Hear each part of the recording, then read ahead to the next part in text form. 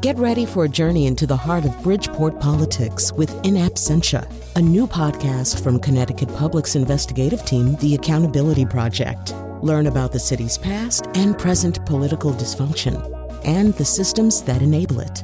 Tune in wherever you get your podcasts. Funding provided by Gregory Melville and Susan Fox and Kathleen Bromage.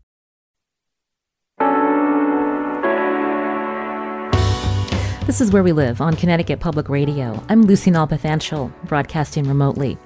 Community supervision after incarceration is supposed to help people avoid being re-incarcerated, but policies across the U.S. show probation and parole can have the opposite effect. Coming up, we'll hear from Pew Charitable Trust about its report on ways states can reform probation and parole. Also, we'll talk with poet and Connecticut resident Reginald Dwayne Betts about his Million Book Project. It aims to get a wide range of books into the hands of men, women, and juveniles incarcerated today. First, we get an update on the major police accountability bill House members in Connecticut's General Assembly passed late last week. Will it make it through this week's special session before the Connecticut Senate? Joining us with more on Zoom is Kellen Lyons, a reporter for the Connecticut Mirror, covering the intersection of mental health and criminal justice. Kellen, welcome back to the show. Thanks for having me. We know that after the death of George Floyd, Connecticut lawmakers and the public wanted to see more in terms of police accountability in our state. This bill passed pretty early Friday morning after an all-nighter in the Connecticut House. And right before that vote, there was a lot of discussion about this idea of qualified immunity and what that means for law enforcement. Can you briefly tell us again why this became a sticking point in this particular bill? So this was essentially, we're talking about a complex legal doctrine that ultimately makes it harder to sue police, virtually impossible to sue police officers for misconduct or acts of violence. They rewrote the bill several times right before they brought it up to a vote. They didn't release the text of the bill until about 1:19 in the morning, and then they debated it for the next 8 hours or so before ultimately passing it. So the bill doesn't outright eliminate qualified immunity, but it does try to make it more likely for a suit to be able to get to a jury that could eventually give damages and provide a redress for folks whose rights have been violated by officers. And it was a sticking point because many police officers and unions were concerned that it was going to hurt their pipeline, the recruitment of new officers, and they were also worried that it was going to make people retire en masse and leave the profession altogether, and ultimately make it harder for police officers to do their jobs because they were concerned that it would be not feasible for them to make these split-second decisions if they have a potential lawsuit hanging over their heads. Again, this now has to go before state senators. Does that mean that the police union and others are still lobbying to see changes when we talk about, again, getting rid of qualified immunity? Yeah, they are still talking about their intense dislike for this, and they are holding rallies and such, and the Senate will end up voting tomorrow.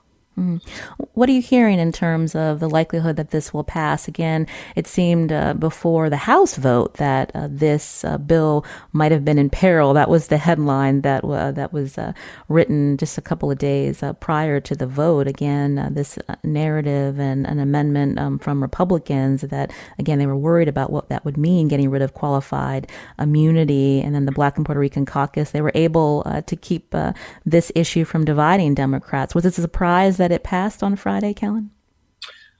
I don't know that I would say it was a surprise necessarily, but now that we're just taking it to the Senate, we're sort of at an all or nothing, take it or leave it moment. I mean, if the Senate makes any changes to the bill and it goes back to the House, they risk losing it entirely.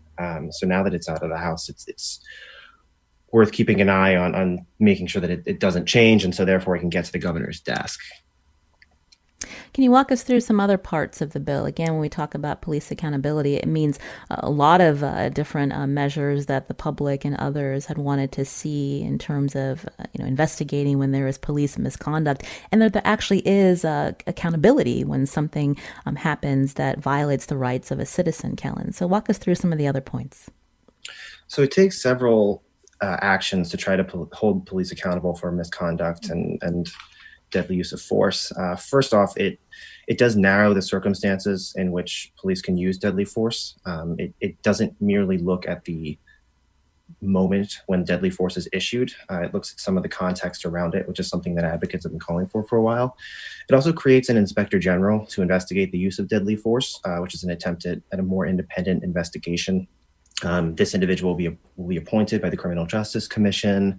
They will be separate from police officers, so it won't be the prosecutors, the state's attorneys that are investigating police use of force as they are now. And that's a system that has yielded only one criminal charge since 2001. It also gives independent citizen review boards subpoena power so that they can try to hold municipal police accountable. And it does provide a mechanism for this training council at the state level. It's called POST, Police Officer Standards and Training Council. It allows them to decertify police and discipline them if they engage in an instance of misconduct. Going back to the Inspector General, it's interesting that this was approved. I guess the question is, will this office, if it's passed in the Senate, be fully funded? Will this Inspector General have enough staff and resources to do its work when and if needed? Yeah, the Chief State's Attorney, Rich Colangelo, came out with in his written testimony. He gave a list of suggestions for how to staff that office, and so the money will presumably be there. It's worth noting that it will get its own building as well, so it will be physically separate as opposed to symbolically separate and independent from the existing structures in place. Kellen, can you talk more about how the rules around when police can search cars during traffic stops, how will that be changed? So this is a pretty big part of the bill that hasn't gotten as much attention, but it has to do with this idea of when police officers do traffic stops. Often we're talking about two different things that they're trying to deal with. Are they doing it for roadway safety, or are they doing it to reduce crime? There's been some data that's been released in Connecticut about there's these racial disparities when officers do those stops and searches in an effort to reduce crime. And we don't actually see much measurable impact on it. But when we do it for roadway safety, it does have significant fewer racial disparities, and it does have also a more measurable impact on roadway safety. So what this bill is attempting to do is make it harder for police to search cars solely based on consent. So when they ask someone if it's all right if they can search their vehicle. The state data shows that there are pretty significant racial disparities on people of color who are searched by consent. I think Black and Hispanic motorists are between 2 and 3.5 times more likely to have their car searched than white drivers, and that's a type of searching that yields contraband less than 20% of the time. And it's also worth noting that when police officers search white-owned cars, they are more likely to turn up contraband. This is bringing us to a probable cause standard, which means the police officer has to have a probable cause to be able to search that vehicle, which it shows that there are fewer racial disparities in there, and it generally yields more contraband. You're hearing Kellen Lyons here on Where We Live. He's a reporter for the Connecticut Mirror covering the intersection of mental health and criminal justice. He was recapping for us some important measures in this police accountability bill that passed the Connecticut House late last week. It now goes before state senators tomorrow. And so in terms of, again, these traffic stops, clarifying that there needs to be probable cause before a police officer stops versus stopping a motorist and then looking for something that he or she may have or have in their actual vehicle. Yeah, and it also charges this police accountability and transparency task force with studying whether or not we should separate motor vehicle offenses into primary and secondary categories, which could potentially give police officers a little bit more guidance on when to pull someone over so that they aren't pulling folks over for motor vehicle violations that don't have a ton of impact on the roadway safety, and also generally have higher levels of racial disparities in terms of who is pulled over for those stops. I'm wondering, Kellen, if this does pass the Connecticut Senate, how long before these measures in this bill need to be implemented? How much time do police around the state, will they have time for more training to understand these changes and how they do their jobs? So I haven't done a line-by-line read-through of the bill yet. It largely mirrors what was released through the draft proposal released the week before. But once it came out pretty late in the game on Thursday into Friday, there wasn't a ton of time for people to really digest and understand the start dates for everything. But from what I remember in the draft bill, it sort of staggered some of these dates. I mean, the Police Accountability Task Force isn't going to issue a report until before the next legislative session. So they have a host of things that they need to study that they will have, 5 months, 6 months before they have to turn those around. I believe the Inspector General, that provision will go into effect in October, but then they have to, do the appointment process of the Criminal Justice Commission and things of that nature. So it's going to take some time before we move through, but it will move us in the direction of police accountability. I wanted to switch to another topic that you've been covering, especially in this pandemic, and that is the issue of COVID-19 in Connecticut's prisons. We saw a large number of incarcerated individuals being released into the community because of health concerns. But remind us again how the DOC got to that place. Was it because of groups like the ACLU that were calling for people to be released because of, again, this threat of COVID-19 spreading in congregate settings like prisons and jails? Yeah, advocates like the ACLU and family members who have incarcerated loved ones have been calling on the department and the governor to do a lot since the pandemic started. There was a lawsuit filed by the ACLU in state and federal court that was an attempt to mitigate the spread of COVID-19 among people who are incarcerated, and they ultimately reached an agreement that was approved last week.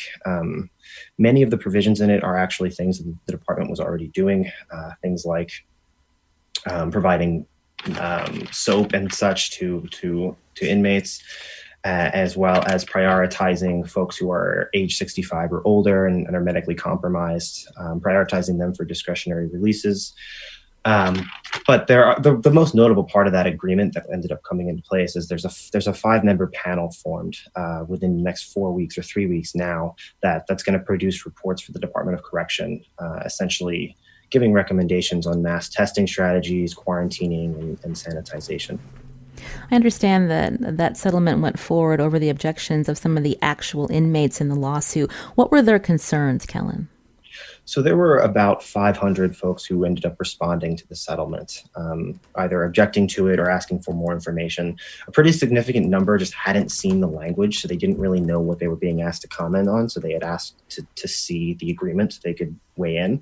Many others had a slew of concerns. I think one of the most common sentiments I heard was a plea to expand the number of the categories or the criteria for releasing inmates, make it a little bit younger, not just age 65, include folks who don't have high medical scores in the Department of Correction, because they said that was largely a somewhat confusing process as to how they assess those scores. There was also a lot of pleas regarding face masks being worn by correction staff. There have been executive orders and there's guidance at the department level that correction officers have to wear face masks when social distancing is not possible. But I've heard from a lot of folks who says that they're just simply not doing that.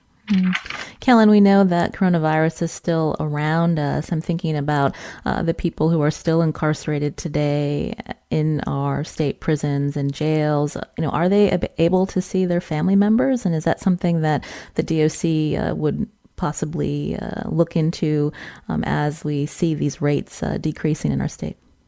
They're not able to see their family members. And this was something else that was a relatively common sentiment. And a lot of family members with incarcerated loved ones are calling for it as well. They are a lot of folks inside who are ineligible for certain programs because of the category of their conviction or the length of time on their sentence. They say in their objections to the lawsuit that this is a form of rehabilitation for them, that this gives them a way to unwind their crime and their own healing process, and they have not been able to see their families for months at a time since about March. The department is working on guidance. They said that they're looking at other states, but they still haven't moved in that direction quite yet.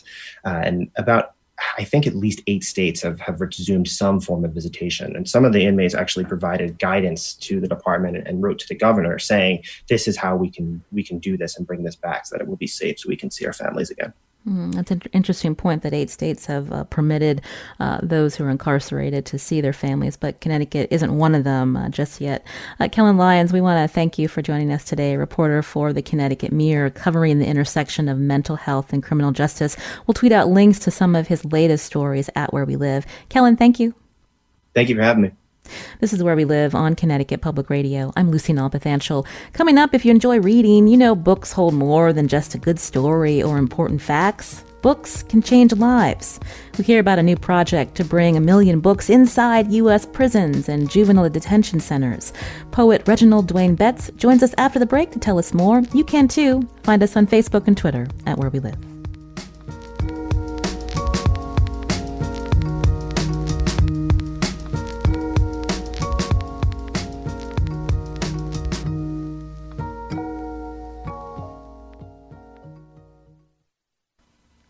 This is Where We Live on Connecticut Public Radio. I'm Lucy Nalpathanchel. In late June, the Mellon Foundation awarded Yale Law School's Justice Collaboratory a $5.25 million grant. The money is for an initiative to bring books into prisons and juvenile detention centers across the U.S. And we're not talking about any old books. Poet and Connecticut resident Reginald Dwayne Betts joins us now with more. This was his idea. Dwayne Betts, thank you for joining us to talk about the Million Book Project. We hope you're doing well today. I'm doing wonderful. I think the easiest way I would describe the project is to say that when you get incarcerated, it's almost like you're lost in time. And the question is, how do you make sure that those intervening moments get filled with something that you could carry with you when you leave? And I think the books are a common denominator in the lives of many people, and that the stories that books contain are a common denominator in the lives of everyone. And the notion of this project is to sort of curate 500 books that present, thousands of different journeys for people to come to a better understanding of who they are, but also to fill that time with more than blank space, so that at least for them, the period of incarceration has a symbol that's not just invested in degradation. So much of incarceration is about dignity stripping devices, and the book is a dignity affirming device. And so I wanted a project that allowed us and even allowed people who work within the DOC to publicly acknowledge that literature, history, poetry, fiction, and bringing people into prisons who produce that kind of work is a meaningful component of what any rehabilitation should look like. You were on our show a few months ago talking about that period in your life when you were incarcerated. Talk about the impact books had on you as a young person. One easy way to say it is that I met my wife in a bookstore, but it's to say that my love affair with books started in some ways when I read A Lesson Before Dying, cover to cover. It's the first book that I picked up and started reading and couldn't stop reading. And my entire 8-year sentence, I've read many, many, many books, but, frequently books that I would come across in college, I had no access to when I was in prison. Contemporary books published within the previous 3 to 5 years, I had no access to. And some authors who I would have one of their books, I had no idea that they wrote 3 or 4 or 5 books. And so, this project is about expanding that access. But also this project, I think, is about affirming the fact that the relationship that I had with literature that started in 1996, led to me getting a job in a bookstore. The bookstore, this guy named Yao Glover, he was the first person I met who, books and my knowledge of books and my awareness of books and my appreciation of books meant more than my criminal record. And he's the person who hired me and allowed me to be assistant manager and a manager in a bookstore. And that's how I met my wife. And so, my life has really centered around literature and books far more in a way than it has been defined by the violence that led me to prison. When we think about libraries in prisons. What kind of books are missing, and the cost of even getting those books into these prisons, Dwayne? Again, as part of this initiative, how you're looking to change what's available and understand why this is so important. Well, the cost is enormous. I mean, the cost, you're talking about a $5 million project. And I like to say that this is a $5 million project that primarily is bringing material goods to people in prison who need those resources. This is not a project that's meant to suggest that incarceration is legitimate, but it is a project that's meant to say that incarceration exists right now. And we need more than activism and protest. We need something that says, I see you, and you have children who are in the world right now. And so you need this young adult book to read to your son. You know, you need this children's book to read to your daughter so that they are a part of your life while you're incarcerated. And so picking the books and selecting the books is going to be intense and joyous. But part of the joy will be actually talking to people about why they love books and casting as broad and wide range of the net as possible, recognizing that 500 isn't a lot of books. But if I do a good job, if my team does a good job, coming to grips with what that 500 should contain will give us, an endless amount of data, conversations, resources to share with people who are incarcerated and who aren't incarcerated. So a 500 book collection in 1,000 prisons around the U.S. and also in Puerto Rico. Again, this is the goal. So tell us more about the process of curating. I understand you're working with Elizabeth Hinton, who's a professor of history and African American studies at Yale. Talk about the books more about the books that will go into this collection. Oh, so because I didn't answer your last question, but and that was such a smooth way to tell me, you didn't answer my question. But so me and Elizabeth, we're taking sort of founders' rights, and we're picking the first 250, and it's just me and her arguing about what should be there and what shouldn't. And then in terms of picking the second 250, we're doing a few things. One is we're creating a survey that asks people 3 really significant questions. What book profoundly changed the way you think about reading? What book or books do you think is essential to your professional expertise? And then what book or book that you have to read to be the person you are today? And we're, casting a wide net and asking those questions, because I think oftentimes you talk about books and you mention books that you feel like you need to mention that sound smart. Like nobody's going to say, I didn't read Souls of Black Folks. And as important as Souls of Black Folks is, what about Black Reconstruction? And people will say, I've read The Bluer Side, but I'm asking questions about Paradise. I want to know, is the whole array of August Wilson in prison libraries? And typically it's not. Typically plays aren't found in prison libraries. And so when you ask what is missing, I think it's a few things that's missing. One of the things is a robust collection of science fiction. One of the things is a robust representation of artists of different, of like women, of artists of different sexualities. One of the other things that just tends to be missing, period, is a robust collection of history books. I mean, you got a whole canon of books about the Civil War that I didn't know that it existed while I was incarcerated that I want to bring. And then finally, you have contemporary writers who are just great. Saidiya Hartman, Danielle Evans, people whose books just wouldn't end up in a prison library. And it has really nothing to do with the wants and desires of the librarian. It just has to do with the fact that the resources are frequently low. I'm looking at my bookshelf right now. Geek Love would not be in a prison library. And that is a absolutely fantastic book. Daniel Surratt's Until We Reckon, it just came out this year and it's in hardback. So it wouldn't be in most prison libraries. But we could create a kind of relationship with her publisher to make sure that we could get some paperback versions of this book published and bring them into the library.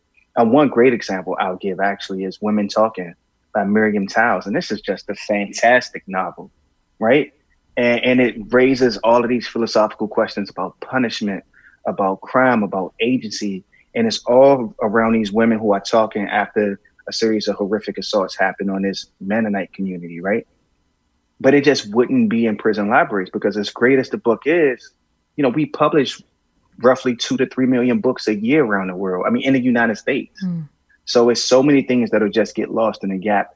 And one of the things, though, in terms of the prison libraries, is we're trying to create a project that works with the prison libraries. And so these books won't be housed necessarily in the library, because the library is a space that's set apart from the housing unit. And for all kinds of reasons, people can't make it to the library. Sometimes their job hours are in conflict with the library hours. Sometimes they just don't like to leave the housing unit. Sometimes they're in a solitary confinement unit. And so you have to have more books on that unit. And what we're trying to do is create more of a conversation between the books that exist in the library and the books that will exist in our catalog. And so we're working closely with prison librarians and prison officials to really think about what the gaps are. And those gaps exist. I mean, what is what is great romance novels in prison? You know, those gaps exist like everywhere, from great historical work to great romance novels to great historical fiction. The gaps are just kind of sadly abundant. But the reason why the gaps are abundant is because the possibilities in reading is actually abundant, right? So the gaps don't necessarily just speak to the failures of prison libraries. The gaps speak really to the opportunity. And I want to emphasize that the gaps are less about the failures of budgets and the failures of the committed people who work in prison libraries and prison education programs. The gaps are really just about the endless number of opportunities that exist.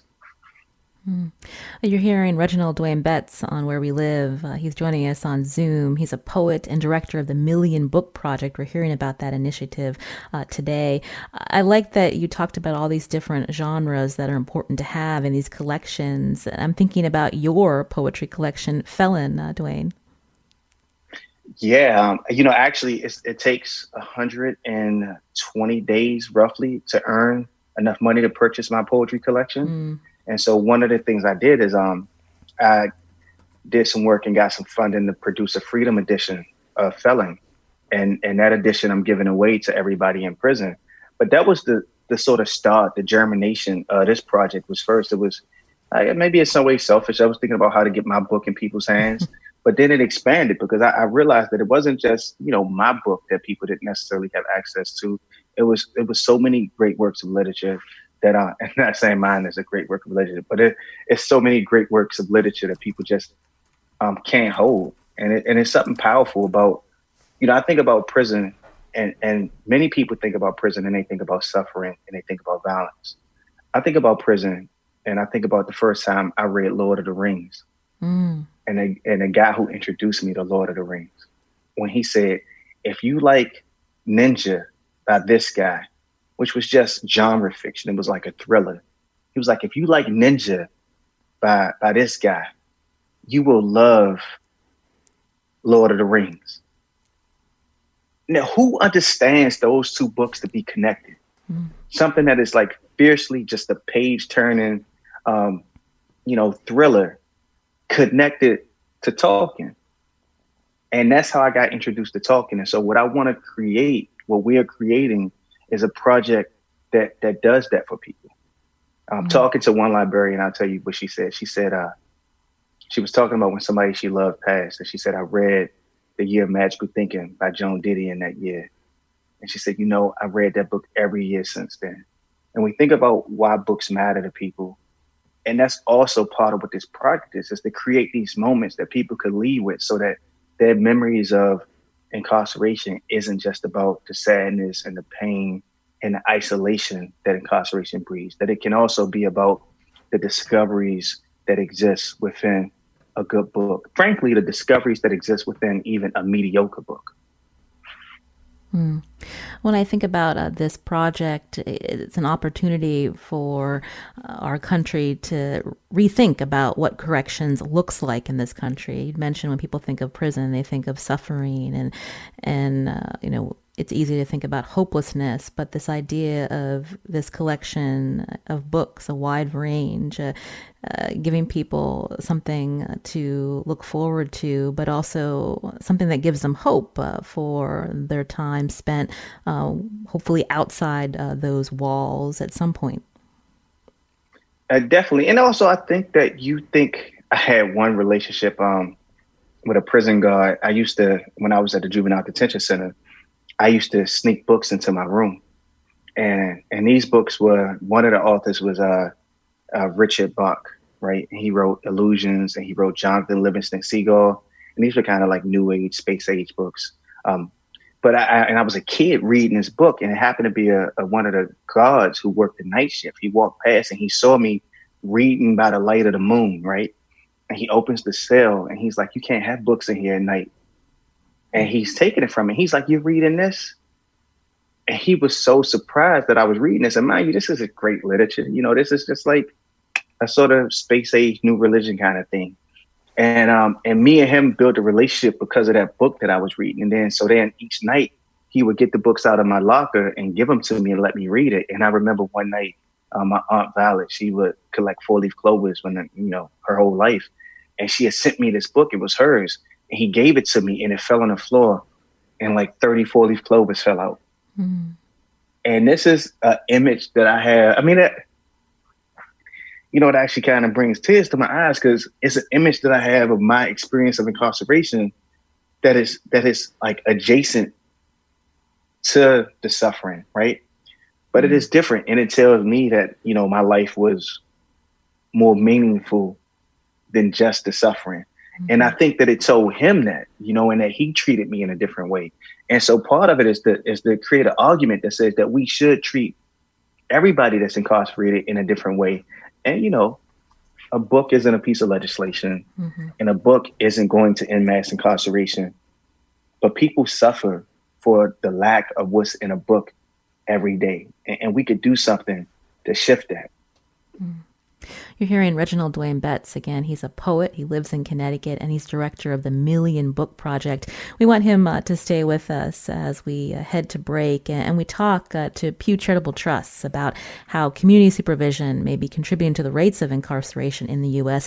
You can join the conversation too, 888-720-9677, or find us on Facebook and Twitter at Where We Live.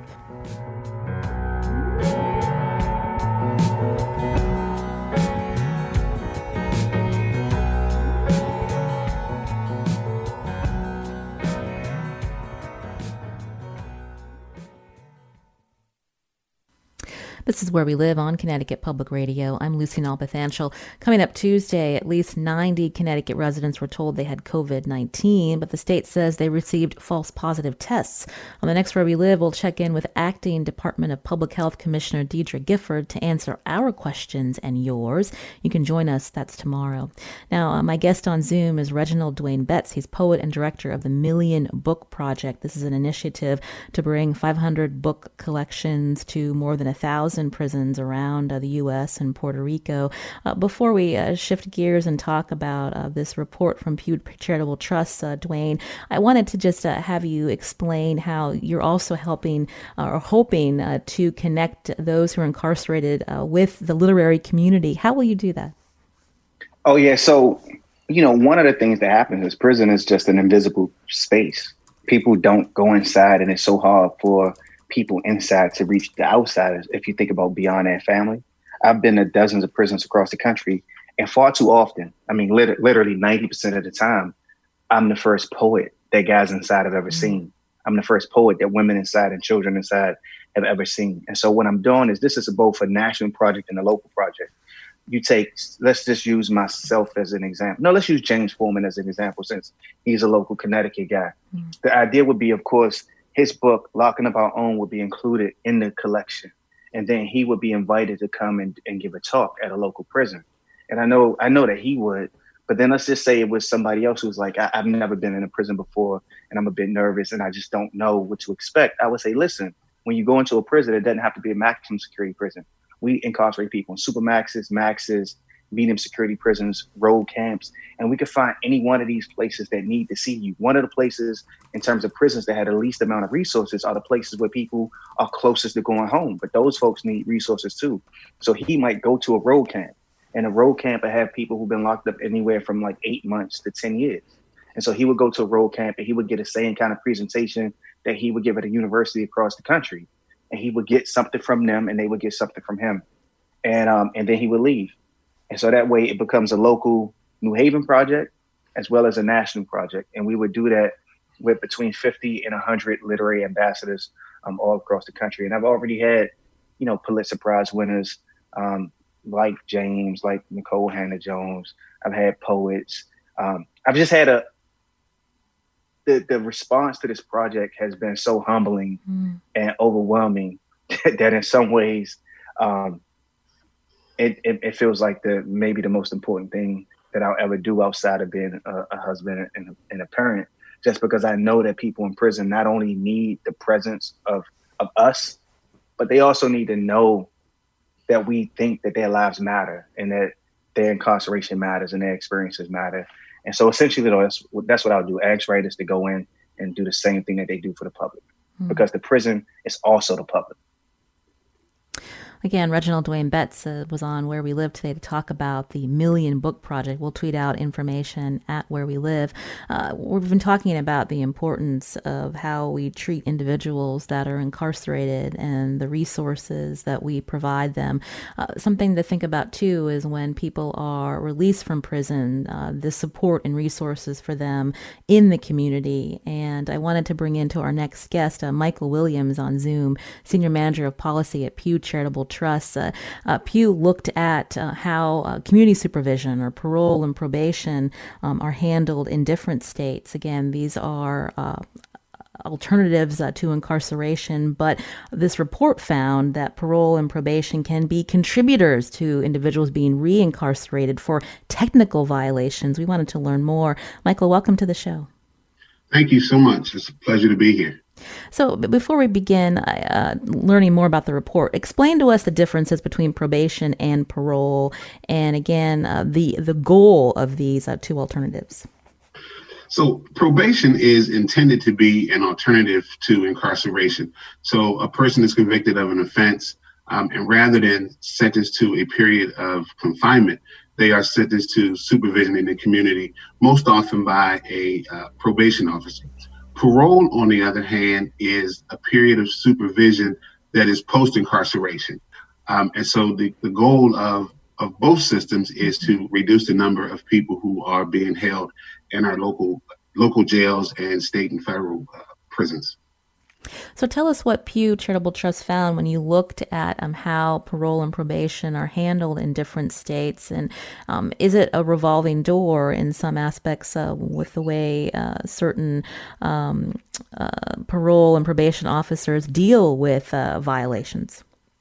Certainly. So Pew has been in the criminal justice reform space since around 2007. And in that time, we have worked to advance fiscally sound and data-driven policies and practices with the goal to protect public safety, ensure accountability, and more importantly, to reduce correctional populations. In 2018, we shifted our focus from sentencing and corrections reform to community supervision, or more, as is commonly known, probation and parole. We launched this initiative with the publication of our report titled High Stakes and Missed Opportunities. And in that report, we found that 1 in 55 U.S. adults, nearly 4.5 million people, were on probation and parole at any given time. This is twice the number of people who are incarcerated in state and federal prisons and our local jails. And ironically, of this 4.5 million people, the majority are on for nonviolent offenses. And at least 4 in 10 were on probation and parole for relatively minor offenses. We see at times we see people on supervision for traffic offenses or inability to pay fines and fees associated with whatever infractions they may have committed. And then one of our partners, the Council of State Governments, they found that some 45% of prison and jail admissions are a result of revocations on probation and parole. And many of these are for technical violations. And for those unfamiliar with the system, technical violations are those that don't involve new crimes. These are violations of curfews and failure to report to a probation officer, failed or missed drug testing, and failure to pay or inability to pay in most cases, or several cases, inability to pay these fines and fees. And so we've been working with our partner organizations to just highlight some of the problems that exist and then to advance policies that will alleviate some of those problems. It would seem that people who've committed low-level crimes, if they have a certain level of supervision, it can be a real barrier to their successful reintegration. Michael, can you talk about some of the rules that, say, someone that committed a low-level crime is under, and how that can be a deterrent to help them, again, transition back into community and having a life again?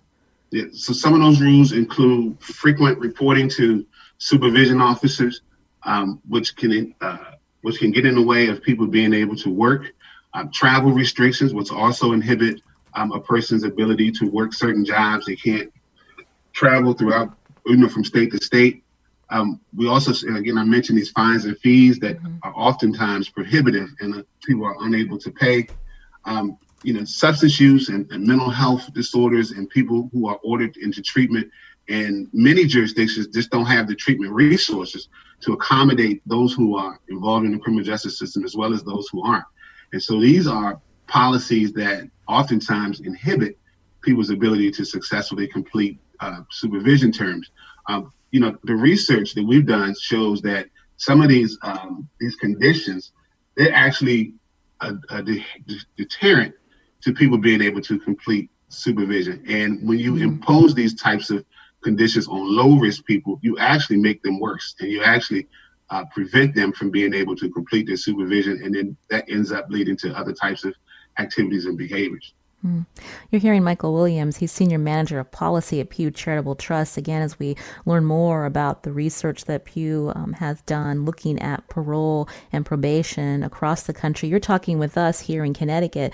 Michael, how does Connecticut's policy stack up against other states in terms of parole and probation, ways that our state could improve? So we looked at some data from Connecticut, and our latest data that we have available shows that there are about 41,000 people, or 1 in 68 people in the state who are on supervision. The average length of probation in Connecticut is around 24 months, which is an increase over past years. One of the positives about probation is that they do have probation term limits, and so the maximum probation term in Connecticut for a misdemeanor is 3 years. And the maximum for a felony is 5 years. And these numbers could be slightly higher or lower. We've seen some shifting population trends as a result of the pandemic. The pandemic, which has spread quickly through jails and prisons, some agencies are implementing policies to address that. To meet social distancing guidelines, agencies are moving individuals who would otherwise be incarcerated onto community supervision. While these actions are necessary, of course, to protect public health, they also constrain tight community supervision budgets. To compensate, we've seen agencies who have begun suspending some of the practices that I talked about earlier, such as these frequent reporting requirements, collecting fines and fees from people on supervision, as well as trying to limit the number of revocations that lead to people being reincarcerated. Dwayne Betts is also with us on Zoom. I understand, Dwayne, that when you were at Yale Law, you did research on parole in Connecticut. What are your thoughts about this idea, again, of a revolving door between parole and prison? Is Connecticut doing better than other states in dealing with this issue? Yeah, so this research was from a couple of years ago, but one of the things that we found is exactly what has been discussed this morning. We looked at 3 to 4 month slice of the revocations. And actually, we did a couple of things. We looked at all of the revocations, and then we had a team of students. I was a student and actually go and watch the parole board make the decisions. And, it was every single person got their, it was frequently special parole, but every single person got their special parole revoked. All of it, like 99% was for technical violations. And these technical violations range from, I watched one person get an additional 6 months on their prison sentence for failing to sleep at the right house. Mm-hmm. And the parole board allowed them to change the house to his child's mother's house upon his release. So he did 6 additional months for sleeping in the very house that he was allowed to sleep in when he came home. And I think one of the things that happened, one of the things that I witnessed is just a real disconnect between people who make decisions and the lives of people who are being influenced and impacted and affected by the decisions that they make. It was just such a huge gap in understanding. Somebody went to prison for an additional year because they threw urine in their ex-girlfriend's car. And I get it, it's disgusting, but you don't do it a year in prison for something like that. And the real problem, I think, is that these are the kind of decisions that happen under the cover of darkness. Mm. You know, without the Pew report, even with the Pew report, when you say that every revocation or the majority of revocations are for technical violations, the only way you understand how horrendous this is if you sit in a room and you actually hear the details of what these violations are for. One guy had a false positive on a cocaine test because he was HIV positive. And the only reason he didn't get violated for that was because it was a member of the parole board who was a lawyer who worked on a situation and gave her knowledge to say that he was telling the truth. But he still got violated because he refused to stay at the it doesn't matter why he got violated, just to say it was a technical violation. And you hear the stories and it's just frequently unconscionable. One guy got violated because he had a receipt in his halfway house for liquor.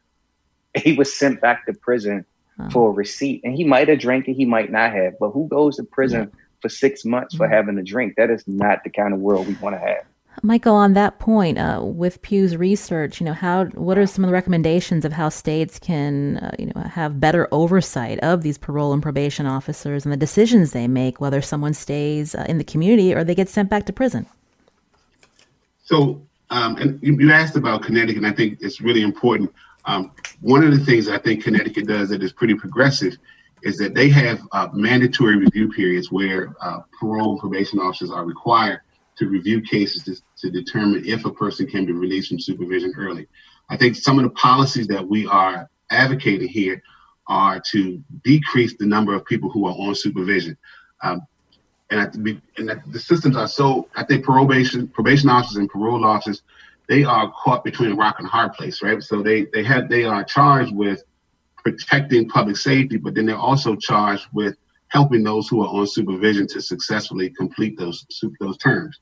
And so we're advocating policy that will really push to reduce the number of people who are on supervision and to get people off of supervision as soon as possible, so that we can limit the negative impacts that Dwayne mentions that people experience while under supervision. I should note that the Department of Corrections here in Connecticut, their Parole and Community Services Unit, actually put out a press release late last week saying that its Parole and Community Services Division announced it's reduced the number of technical violations parolees they supervise have received by 76% from 2012 to 2019. It goes on to say their philosophy, the shift in philosophy, is really about seeing reincarceration as a last resort. Michael, we just have about a minute left, and this kind of shift, this is something that states really need to evaluate. What is the point of community supervision? Not to send people back to prison on a technical violation. Exactly. One of the advocates in the field talks about the role of a supervision officer going from a referee where he's throwing flags at every violation to being a coach and really helping people to make that transition off of supervision. And we think that's a good analogy for the direction that community supervision should go in. While COVID is certainly an unfortunate situation, we're seeing states try different things to alleviate the number of people who are incarcerated. And that means reducing the number of people who end up back in prison or jail as a result of these technical violations. And so we're looking at states who are implementing these interim policies and talking with them about implementing these permanently so that we can reduce the population and we can reduce the number of people who end up back in our jails and prisons as a result of these technical violations. We're going to share out this report again from Pew Charitable Trust. You can go to WNPR.org/where we live. Michael Williams is Senior Manager of Policy at Pew Charitable Trust. We thank you for coming on the show today. Thank you so much. Thank you for having me. Also, Reginald Dwayne Betts, always a pleasure to have you back, poet and director of the Million Book Project. We can't wait to hear how this project transforms prisons around our country. We hope to have you back soon. Definitely. Always a pleasure. Thanks. I'm Lucy Nalpathanchel. Today's show produced by Carmen Baskoff. You can learn more about the show. Just download Where We Live on your favorite podcast app. We'll be back tomorrow.